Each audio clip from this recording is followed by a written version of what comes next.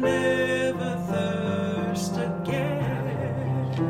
And welcome to Rivers of Living Waters broadcast with your host, Elder Christine Pearson. I'm the senior elder of Ancient of Days Ministries International.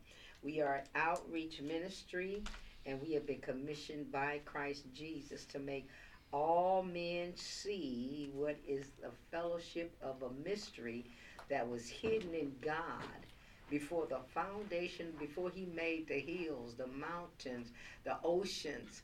This mystery was hidden in God, and it is Christ in you, the hope of glory. Our Father had planned it all from the very beginning, that Christ, amen, will be the preeminent one and will bring many, many sons and daughters to glory. Amen. And I wanted to reiterate, we were talking on yesterday's broadcast about how God has the perfect plan. He has already been tested and tried. The Bible says that the word of God is pure, purified in the furnace of earth 7 times. Amen. That it is truth and it is no lie. And that it will bring forth like any other seed after its own kind, whatever we plant or whatever we sow. Now, I'm just so thankful for this opportunity to share with you here this afternoon, Wednesday afternoon, February the 1st, 2023. I just want to kind of follow up with some of the things we talked about on yesterday out of Ephesians 2 and 6 for those of you that have your Bibles. Ephesians 2 and 6 talks about, and he hath raised us up together and made us sit together in heavenly places in Christ Jesus. Because we are in Christ Jesus, God allows us to have joint seating. This is something that we don't really think about, that we are heirs of God and joint heirs with Christ Jesus, and that means joint rule. That God is not saying, well, Christ, you can rule up here, and man that's been born again, you can rule down here. It doesn't say that. It said he has raised us up together and made us sit together in heavenly places. And it means that he's enthroned us with Christ. Amen. He's given us joint seating with him. Isn't that amazing to even contemplate that we have been given joint seating? Many times we'll say, I'm not worthy. Who am I to be seated together with Christ Jesus, the Creator, who made the heavens and the earth and everything that's in it? How am I qualified to have joint seating with him? And who can answer that but the person who caused us to have joint seating? And that would be our Father who art in heaven. Amen. He chose us to have joint seating with his Son. Praise God. In another place, it says that to reign, to rule with him. To reign and to rule with him. And not only for a period of time, it says that we're going to reign with him forever. Have we ever really considered that he shall reign forever and that we're going to reign with him forever? It talks about in Ephesians and in Psalms 110, I'm going to go, for those of you that have, just go to Psalms 110, and we're going to stop at 1. We're going to kind of go at Psalms 110 and 1. How many of you read that before? I've read it many times. It says, the Lord said unto my Lord. Now the first Lord here is God the Father. And the second term, my Lord, is God the Son. The Lord said unto my Lord, sit thou at my right hand. Do you understand that we are seated together with him at the right hand of the Father? You have to let that kind of meditate or sink in. At the right hand of the Father. I am that I am. Amen. And it says, until I make thine enemies thy footstool. And this means that God has him at this place of regency, or he's taking over when a sovereign is absent.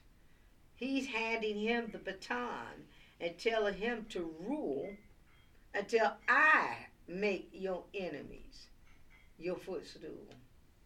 Amen.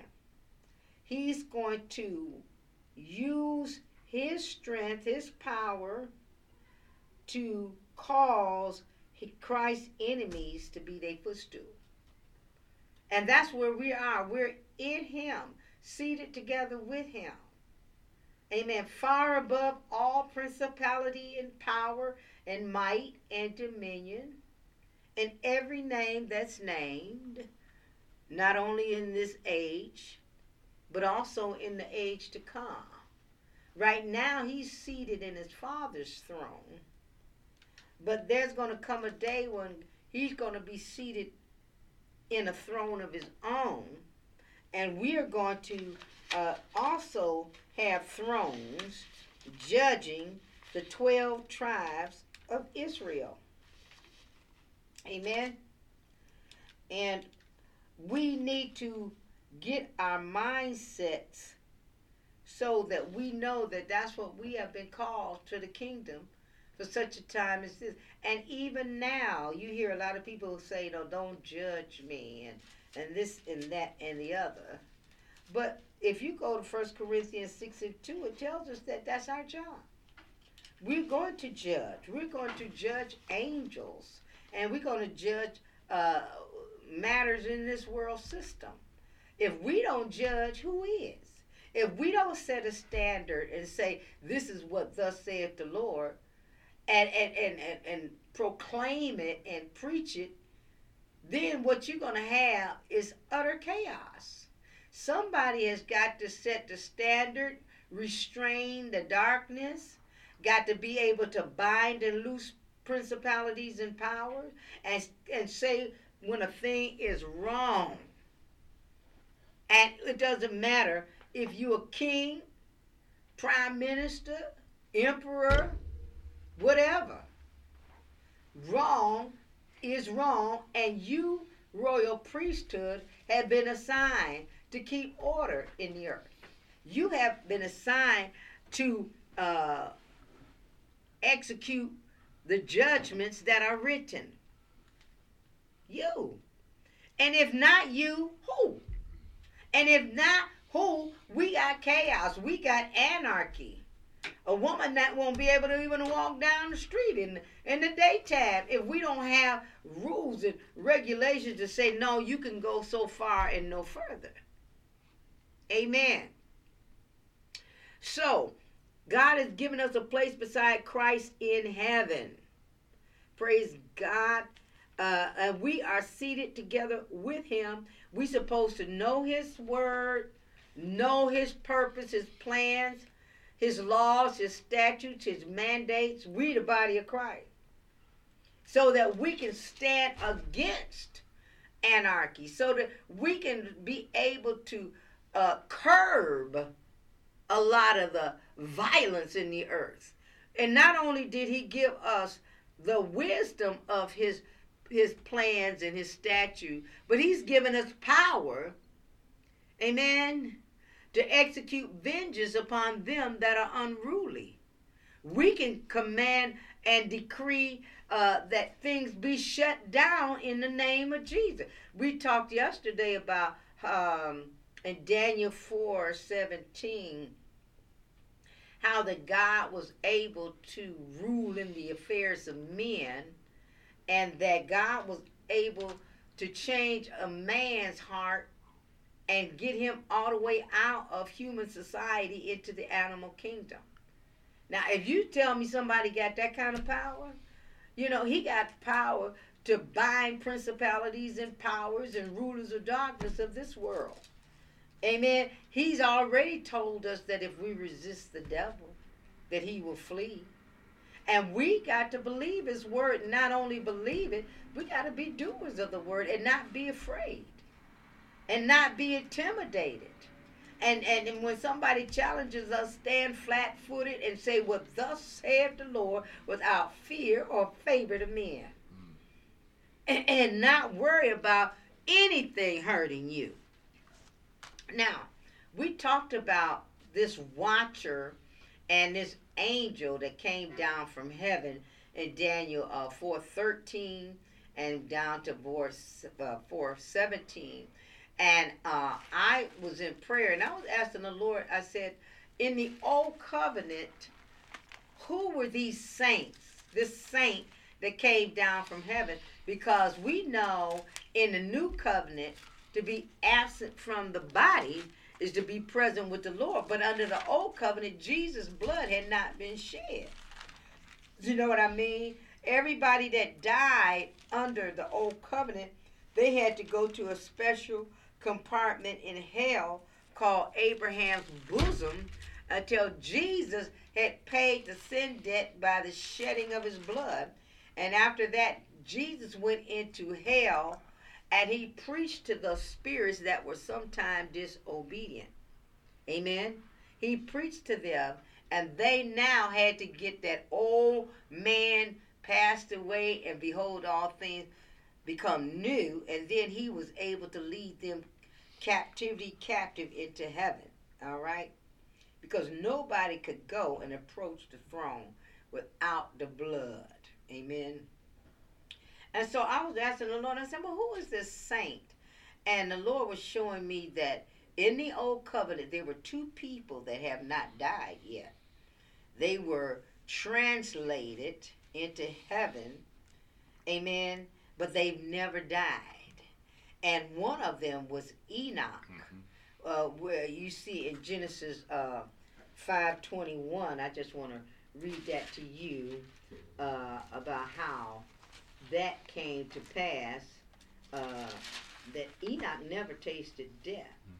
And it says in Genesis 5:21. And Enoch lived 65 years and begat Methuselah.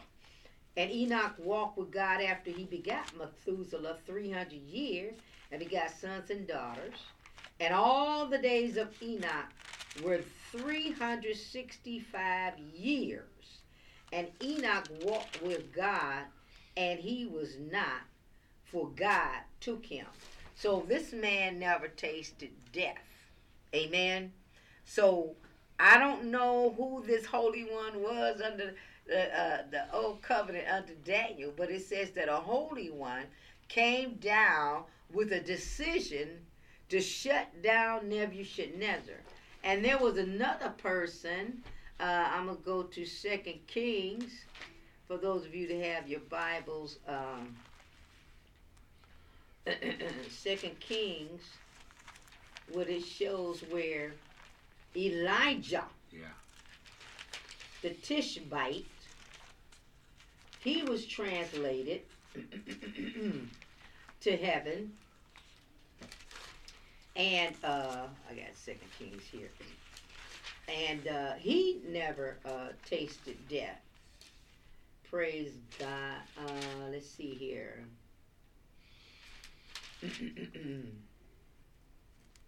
Let's start at chapter 2 and verse 6. 2 Kings 2 and 6. And Elijah said unto him, talking to Elisha, his apprentice, tarry, I pray thee here, for the Lord has sent me to Jordan. And he said, as the Lord liveth and as thy soul liveth, I will not leave thee. And they two went on. And let's just jump down to 9. And it came to pass when they were gone over that Elijah said unto Elisha, Ask what I shall do for thee before I be taken away from thee. And Elijah said, I pray thee, let a double portion of thy spirit be upon me. And he said, thou hast asked a hard thing. Nevertheless, if thou see me, when I am taken from thee, it shall be so unto thee. But if not, it shall not be so. Verse 11, and it came to pass, as they still went on and talked, that behold, there appeared a chariot of fire and horses of fire, and parted them both asunder. And Elijah went up by a whirlwind into heaven. And Elijah saw it. Yeah. And he cried, my father, the chariot of Israel and the horsemen thereof. And he saw him no more. And he took hold of his own clothes and rent them in two pieces. He took up also the mantle of Elijah that fell from him, and went back and stood by the bank of Jordan. And he took the mantle of Elijah that fell from him and smote the waters and said, where is the Lord God of Elijah? And when he also had smitten the waters, they parted hither and thither, and Elijah went over. So he got that double portion. But you see here that Elijah never tastes death either. Praise God.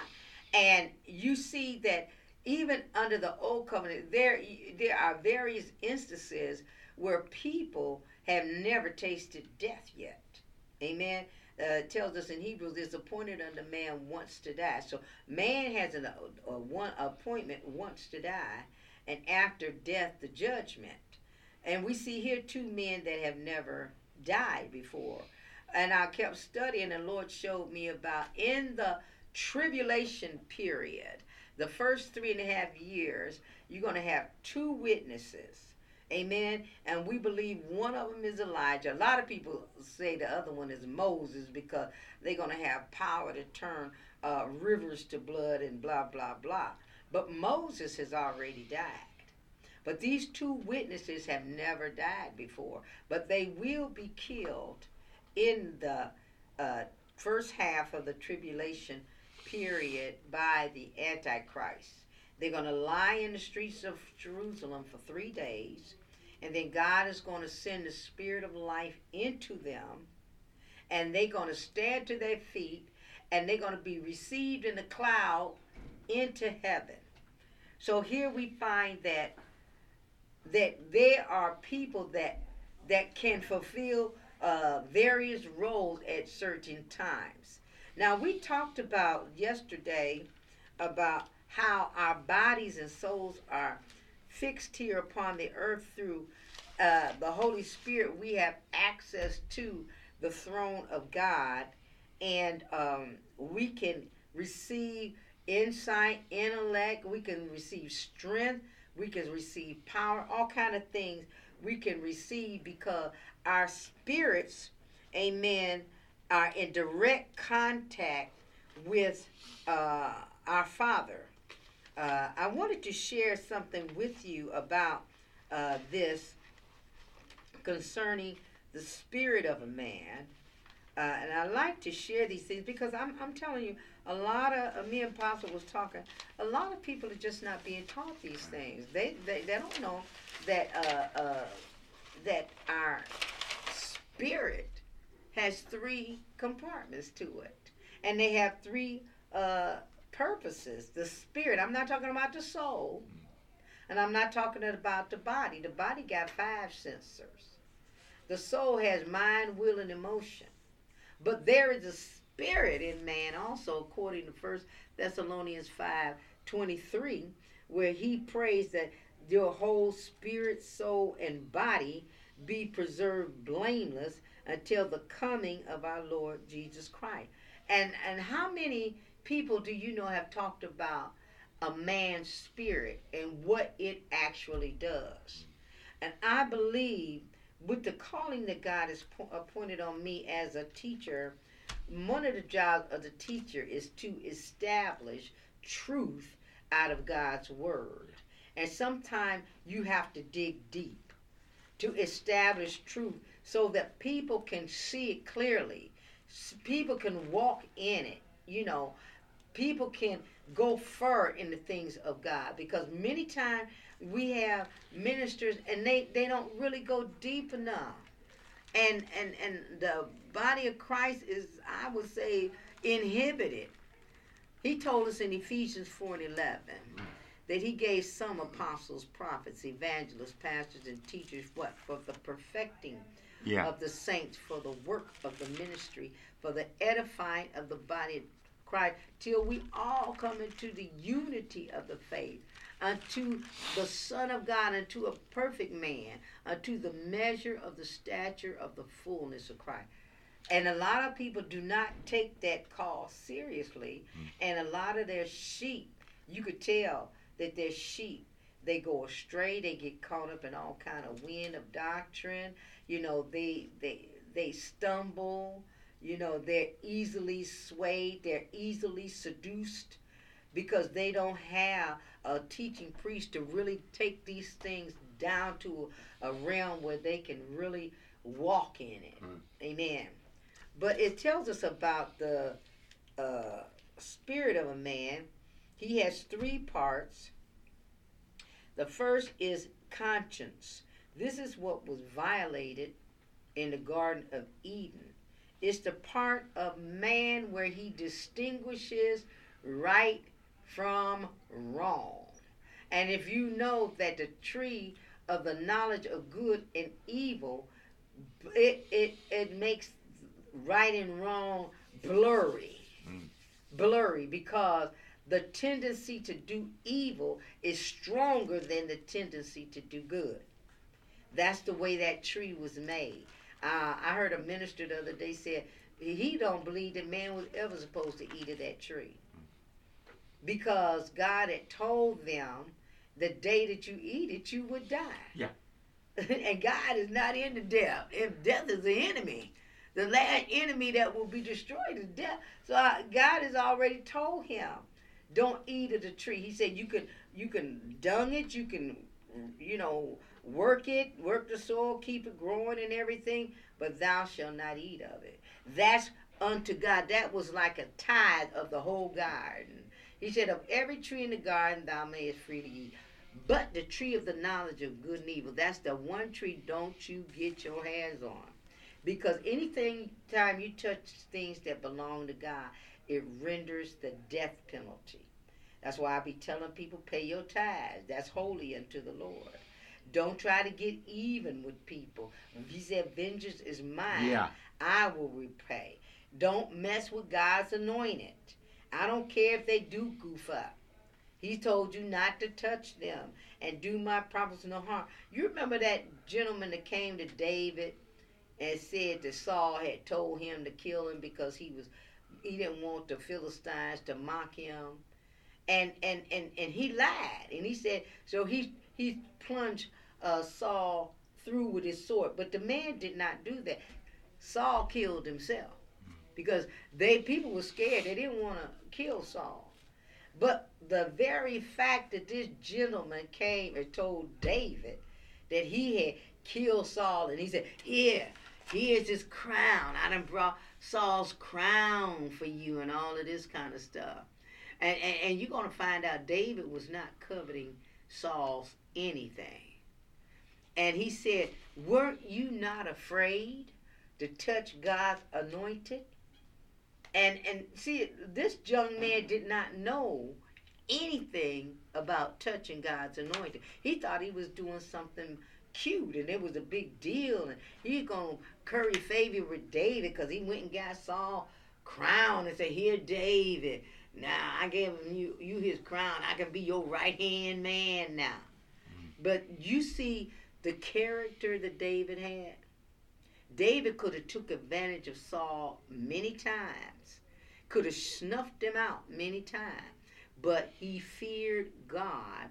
When God said, touch not mine anointed and do my prophets no harm, even if they are trying to kill you.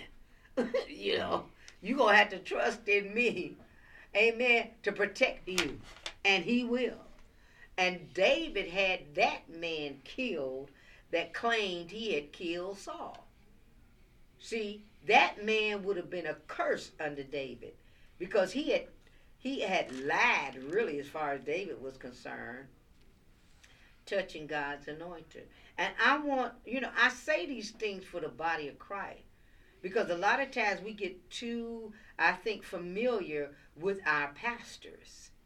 I used to work around pastors all the time, and I had sense enough, because I had read the scripture, and plus I saw a lot of stuff up there going on with folks that were messing around with the pastor, and some of them ain't on the planet today, or trying to expose him, or trying to get even with the pastor because maybe the pastor didn't do you right.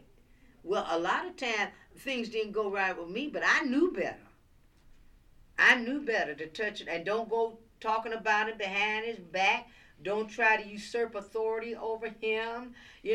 Don't play with that man. If he messed up, God knows how to put him back on track again. Don't you go putting your hand to the Ark of the Covenant, because the fire of God going to come out and kill you. That belongs to God. God knows how to deal with his anointed. Amen.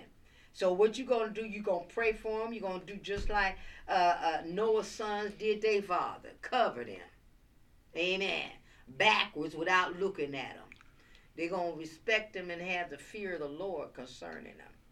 So this conscience, that's what part of the spirit of man. It distinguishes between a right and wrong. Amen.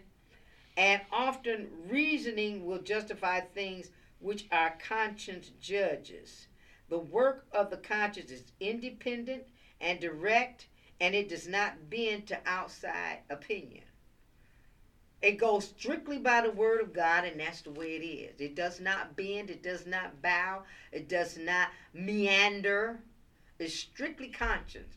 When we stand before God, our conscience is going to speak on our behalf. Whether it will accuse us or excuse us, it tells us that in Romans 2, of the things that we have done in our body. I'm telling you, this is serious stuff here. If a man should do wrong, it will raise this voice of accusation. That's what the conscience will do. It will raise, you'll say, you heard people say, yeah, I ain't going to do that because I don't want that on my conscience. Your conscience will come and haunt you and tell you, you shouldn't have did that. That was wrong. You need to go and repent. Your conscience will deal with you. And it will show you wherein you need to stop what you're doing, repent, ask forgiveness, go make recompense with this thing. That's in the spirit of a man. God put it in here. Then you got the intuition. That's another part of the spirit of man. It is the sensing organ of the human part. It is diametrically different from physical sense and soul sense. It is called intuition. And what it does, it's like a direct sensing, independent of any outside influence. The knowledge which comes to us without any help from the mind, emotions, or volition. That's intuition. And you should be experiencing this all along.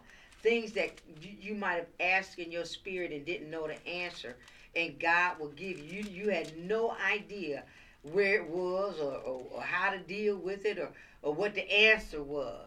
And then, in a period of time, who knows when, all of a sudden the answer comes. And it's right, it's truth. And you had no hand in it at all.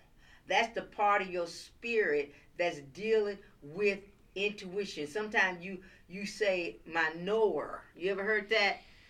It's in my knower. See, the knower does not make mistakes. Amen. It understands the revelation of God, and all the movements of the Holy Spirit are known to the believer through his intuition.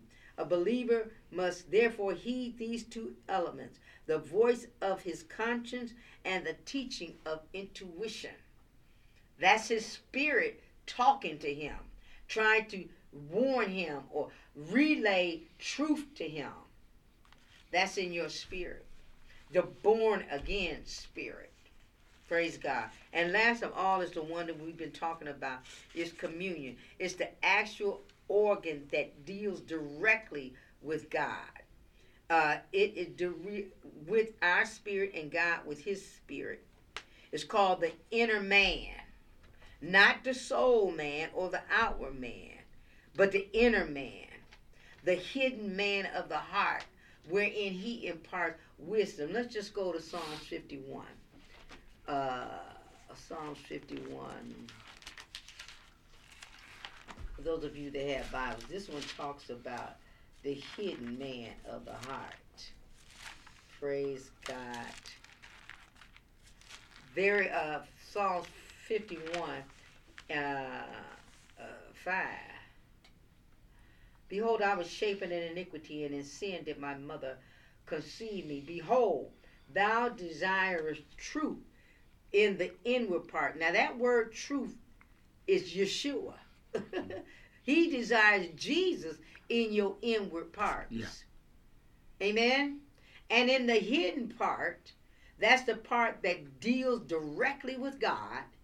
Thou shalt make me to know wisdom. Amen. That's where God deals with you. And the more you shut yourself away, the more you pray, the more you fast, the louder that voice gets. The more you put away childish things or so much worldly activity, and you get alone and get quiet, that voice gets very loud. Sometimes I'll be in, I said, Lord, I hear you clear as a bell. And he be talking too. Amen? So this is communion. It's deeply interrelated and functions coordinately. Praise God. It is direct interaction with God, the Spirit of God himself. Amen. In Colossians it said that we are dead and our life is hidden with Christ in God. And Christ now is our life. Christ now is our life. We are a new species of being that have never existed before. And as I said, our bodies and soul are here on the earth. And but our spirit is directly related with God. Praise God. And I'm going to we almost through, but I got one more thing I want to share. But I wanted to share you about the spirit man. Turn to 2 Corinthians 12 and 2. This is a perfect example. And then we're going to be talking about Paul when he went up to third heaven. And then we're going over into Revelations when 1 and 9 when Apostle John was on the Isle of Patmos. But he went up to the third heaven also. But his body, Paul and Apostle John's body was here. John's body was on the Isle of Patmos. Paul, when he said that I knew a man in Christ above 14 years ago, whether in the body I cannot tell, 2 Corinthians 12:2, or out of the body I cannot tell, God knoweth, such a one caught up to the third heaven. Praise God. This was when he got stoned at Lystra back in AD 46. Remember, he got stoned at Lystra, and that's Acts 14, 19. When them Jews came from Antioch, and they got mad with him, they stoned Paul and left him for dead. And it was at that time he went up to the third heaven, and according to 2 Corinthians 12 and 4, he was caught up into paradise and heard unspeakable words which is not lawful for a man to utter. He left his body at Lystra, but his spirit went up to the third heaven. Praise God. Because the spirit man, if you will search it out, he looks just like the natural man. That's why he said, I knew a man whether in the body I couldn't tell or out of the body I cannot tell. Because the spirit man and the natural man, according to 1 Corinthians 14:40, you have the celestial and you have the terrestrial. They look alike. They look alike. You can't. That's why he couldn't tell the difference whether he was in the spirit or whether he was in the natural. He said only God knew. Amen. How that he was caught up. This word is the same word that for the rapture, harpazio. He was snatched, seized up to the third heaven where God's abode was. Amen. And that's where he was heard unspeakable. This word unspeakable means inexpressible, indescribable, groaning, sacred secrets, intercession, unsaid, unspeakable. Remember when we was talking about how that he that speaketh in an unknown tongue speaketh not unto men but unto God, for no man understandeth him, howbeit in the spirit he speaketh mysteries. He speaketh sacred secrets, hidden things, not obvious to the understanding. Praise God. He speak in tongues, divine truth. This is what Paul heard. And he said that what he heard, that they were things that cannot be put into words. That's what he heard. Inexpressible things. He heard things that were so secret that human lips may not repeat them. That's what he heard when he was taken up to the third heaven. Praise God, hallelujah. See, that's the call. The Lord had me go behind the scene. I had to go into the spirit realm. Some of y'all, that's the anointing on my life. I'm going to pull the veil back and let you see what's behind there. Amen. Praise God. The inner man looks just like the outer man. That's why Paul, he said he stared at it. When he said, I knew a man, he said he stared at it with wide open eyes as with something remarkable. Amen. He gazed at this man. Whether in the body he couldn't tell or out of the body he could not tell. But God knoweth. Such a one caught up or snatched up to the third heaven. This is when he got stoned at Lystra. I've heard people talk about how they have had near-death experiences. I remember I was listening to, I don't know, a lot of y'all know Creflo Dollar. He talked about he was in a car accident. And it was a terrible accident. And he said that he had to have died because he went into a realm when he started seeing his relatives, that had already passed away. And then he said a voice thundered and said, it's not your time yet. And he said he was snatched back into his body. But he said he had went and he saw people that he recognized that had passed already. But he was in that realm where he was able to see those people. Understand that. Let me just explain about the spirit man. The spiritual man has eyes and he sees into the spiritual world. Your spirit has spiritual eyes and it can see into the spiritual world. It has ears. It's a gateway through which spiritual information is heard from the spiritual world.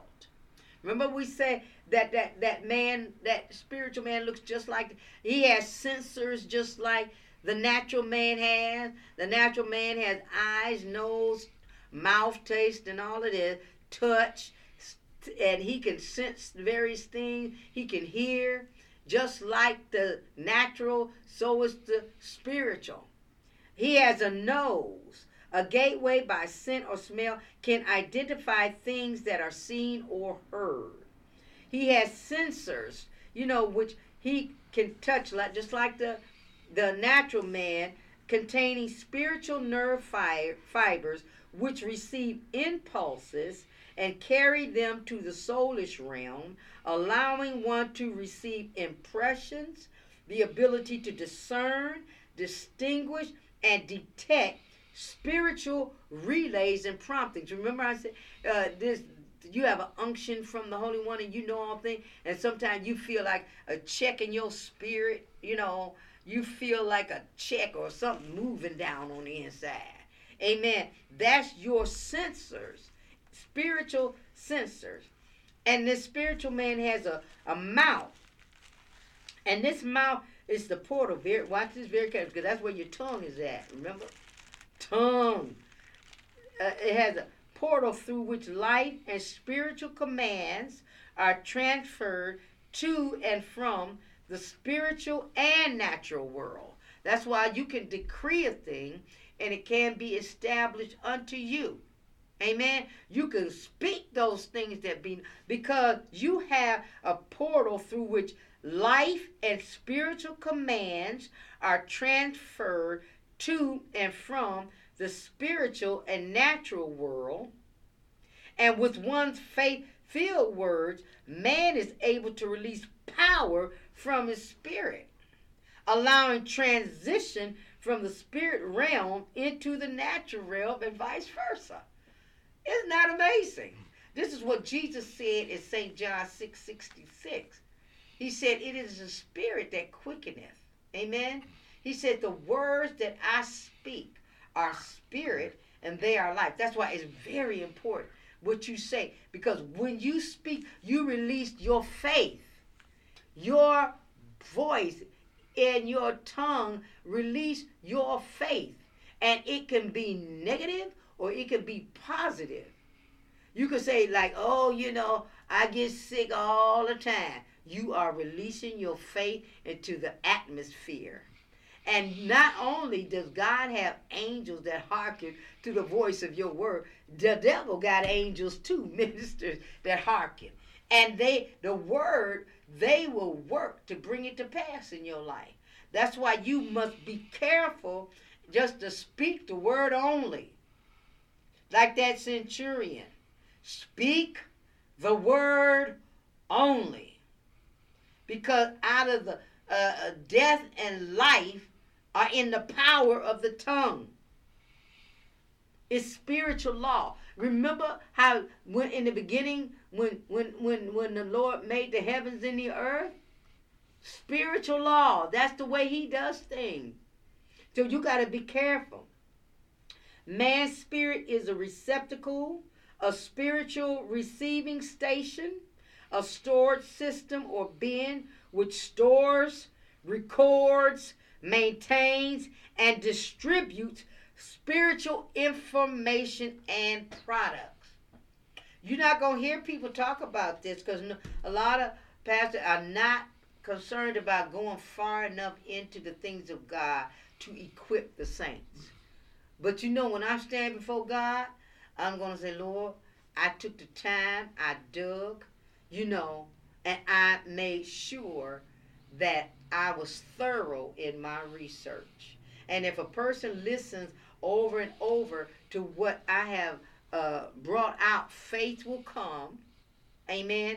And then they will become mature in the things of God. They'll be able to practice these things, these principles. The last one I'm going to talk about now, because my time is almost gone.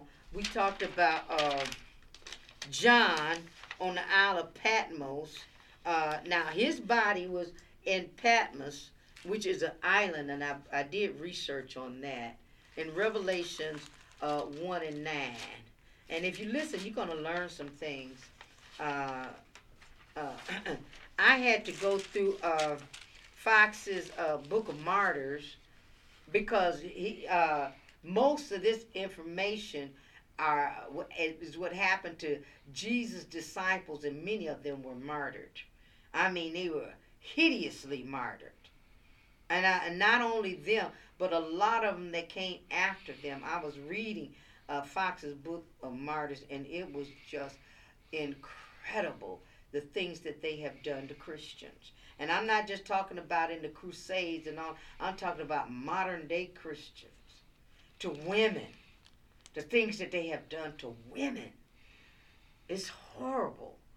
And this is what happened with John. And let me just read Revelations 1 and 9. I, John, who also am your brother and companion in tribulation and in the kingdom and patience of Jesus Christ, was in the isle that is called Patmos for the word of God and for the testimony of Jesus Christ. Verse 10, I was in the Spirit on the Lord's day and heard behind me a great voice as of a trumpet, This voice is the Lord Jesus Christ, because he tells them in 13 and 19, saying, I am Alpha and Omega, the Son of Man. He calling on them as a war trumpet. That's the way he talked to John on the Isle of Patmos. He talked to him about the seven stars and the seven churches, that he was the one that standing in the midst of the seven stars, which are the pastors of the churches, and in the midst of the seven golden candlesticks, which are the churches. And see, God told John to write to these churches, okay? Now, in the Fox's Book of Martyrs, it says the Apostle John, brother of James, is credited with founding the seven churches of Revelation: Smyrna, Pergamos, Sardis, Philadelphia, Laodicea, Thyatira, and Ephesus. It was from Ephesus, it is said, that he was arrested and sent to Rome, where he was cast into a large vessel filled with boiling oil that did not harm him.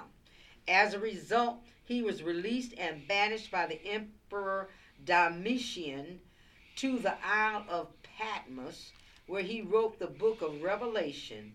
After being released from Patmos, he returned to Ephesus, where he died about AD 98.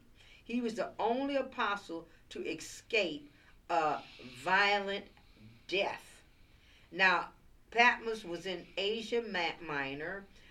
He wrote that book in a cave, according to Fox's Book of Martyrs. And this Martyrs book was copywritten in 2001. I got the latest edition of Fox's Book of Martyrs, okay? It's the newest edition. And it talks about how a lot of God's ministers and fellow prophets, and some of the most horrible things that the enemy did with them. But anyway, I just wanted to share this because I know my time is about it. I got about 4 minutes, and I'm going to say this quickly and I'll be off the air.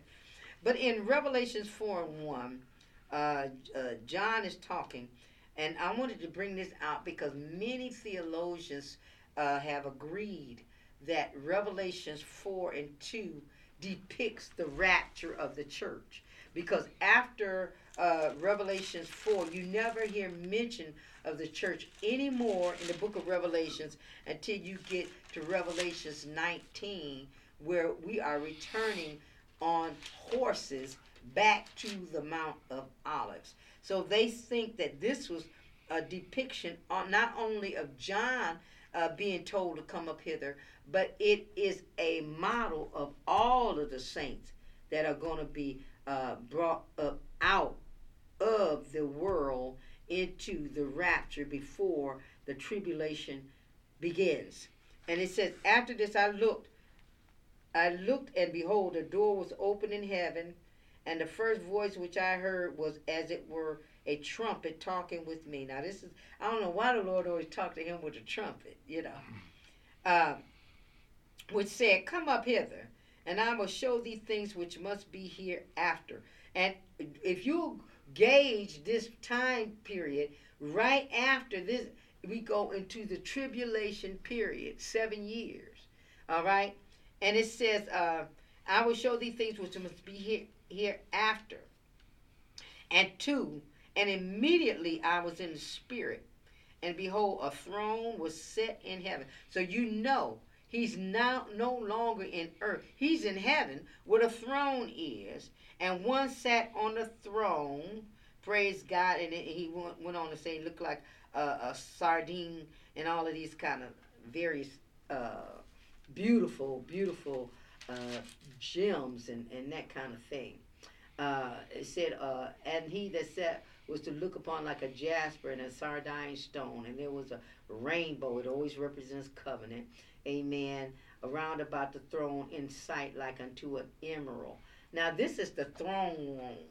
And so you see here that John is on the Isle of Patmos, but Jesus has called him up to the throne room.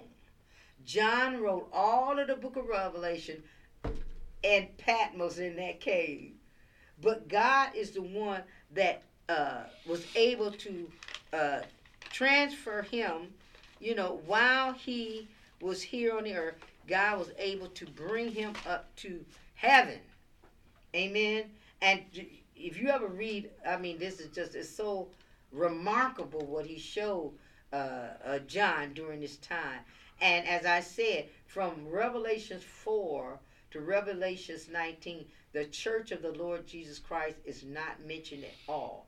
When it's mentioned again, it's talking, well, let's just go to Revelations 19, and I'll tell you, this is when it's mentioned again. Because it's not mentioned anymore after you get out of Revelations 4. And in verse 19, let's see here. Chapter 19. And let's go to, well, let's try 13. Chapter 19 and 13. And he was clothed with a vesture dipped in blood, and his name is called the Word of God. We know who that is. And the armies which were in heaven followed him upon white horses, clothed in fine linen, white and clean. When you hear that fine linen, that's talking about the saints, amen, that have made themselves ready, and their good deeds are the fine linen. That's the key. All right. All right. And it goes on to how they gathered at Armageddon, and they were killed, and all of the fowl. They had a great supper. See, that's promised to the fowl too. They're going to have a great supper at the end of when he comes back. And then he's going to deal with the beast, the Antichrist.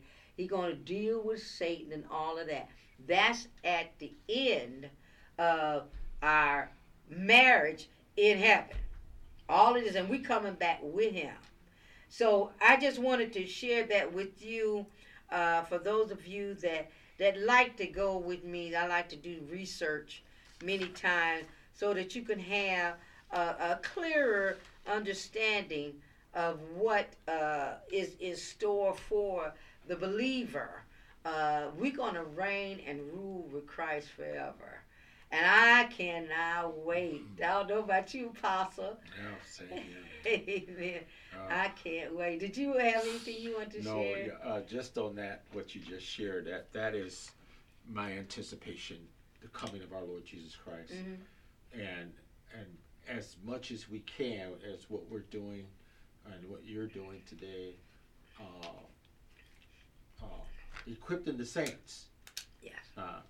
Something that is so lacking in the church, the lack of information. You said my people are destroyed for the lack of knowledge. Yes. They're so ill prepared. Yes. For the coming of the Lord Jesus Christ, or the coming rapture, these things must happen. But we, those of us who are called to instruct, to reprove, to correct, all these things with all long suffering and doctrine. That's what I'm seeing happening in this hour, and I'm grateful for that. Even that we have been chosen for such a time as this to make the church aware. To get the bridegroom ready. Yes. The bridesmaid. The bride ready. Yes. Ready. For the bridegroom. You want to be ready. So true. When he comes. Amen. And I just thank God for the Word of God, and God giving us a hunger and thirst after His righteousness and after the Word of God. I thank God for it, because sometimes you have to pray for God to make you hungry. Yeah. Because sometimes you can't muster it up on your own. And you say, Lord, give me a hunger and thirst so that I can seek and search after you, and He will. Yeah. Because a lot of times you are not going to get it until it's being revealed by His Spirit. Yeah. So I just thank you all for tuning in today. I just want you to remember what Jesus said to the people on the Feast of Tabernacles. He said, if any man thirst, let him come unto me and drink. He that believeth in me, as the scriptures have said, out of his belly shall flow rivers of living waters. And this spake he of the Holy Spirit. God bless you. I want you to, if you review this again, I want you to send in some comments. Let me know how this broadcast is ministering to you, and if you have said the sinner's prayer as Jesus come into your life, we won't forget to pray for you. Amen. So God bless you. I love you, and you have an outstanding afternoon. Amen. Praise God.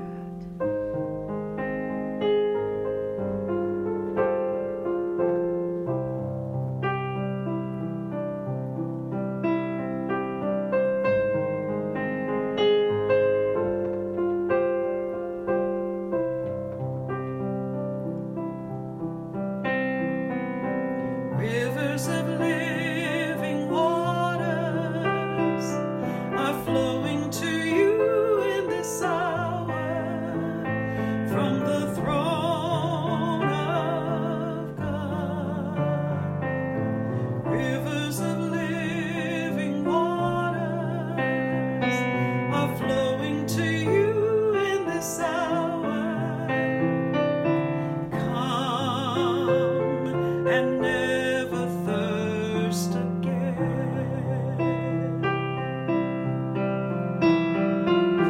Come if you are thirsty.